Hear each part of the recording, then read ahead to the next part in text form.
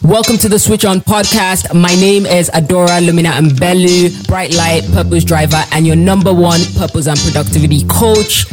Each week, you will learn how to own your mind and body and make it work for you on your life's journey. I want to show you that while you may not always have control over external forces, you can create your own pathway to fulfilling your God-given mission.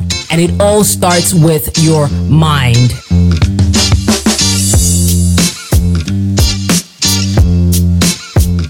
Hi guys, welcome to the Switch On podcast. My name is Adora Lumina Mbelu, and I've been running this series called Success Is, okay? If you haven't listened to the first 10 episodes, you definitely should go catch it. Today's day 11, and I'm going to be talking about catching your thoughts.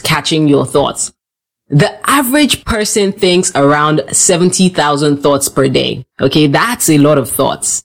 Even when we think to ourselves that we're resting or we're relaxing or what we call, I'm in a good place, okay?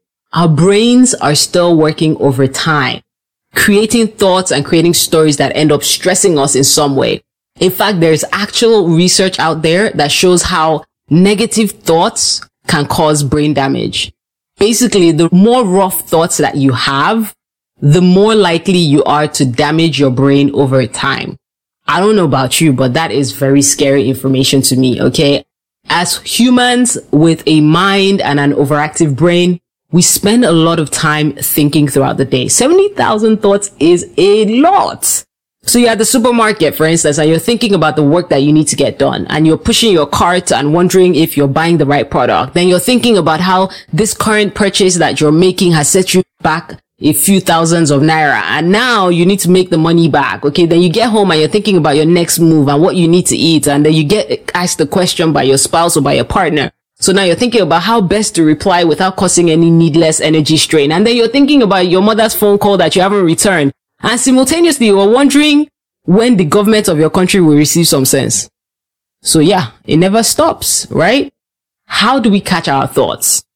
One of the most effective ways to handle the anxiety that comes with overthinking is to, drumroll, actually write things down. Yep, I'm giving you the same response that you have heard many times on these streets. No matter how many times you tell yourself that you're not good at writing things down, it will not change the fact that writing things down is actually a solution.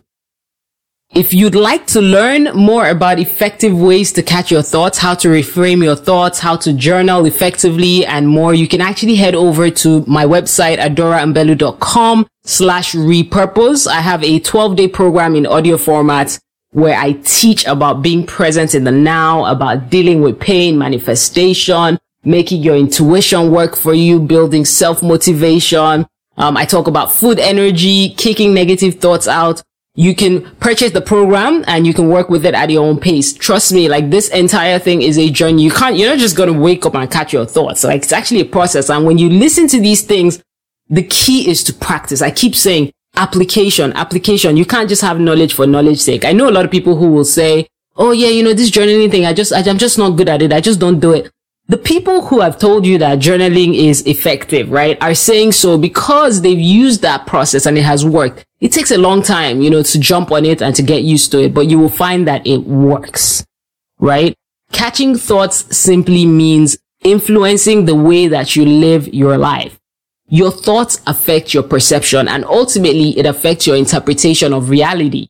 So when you start becoming more intentional about managing your thoughts, you can start to create more positive, more joyful stories that empower you.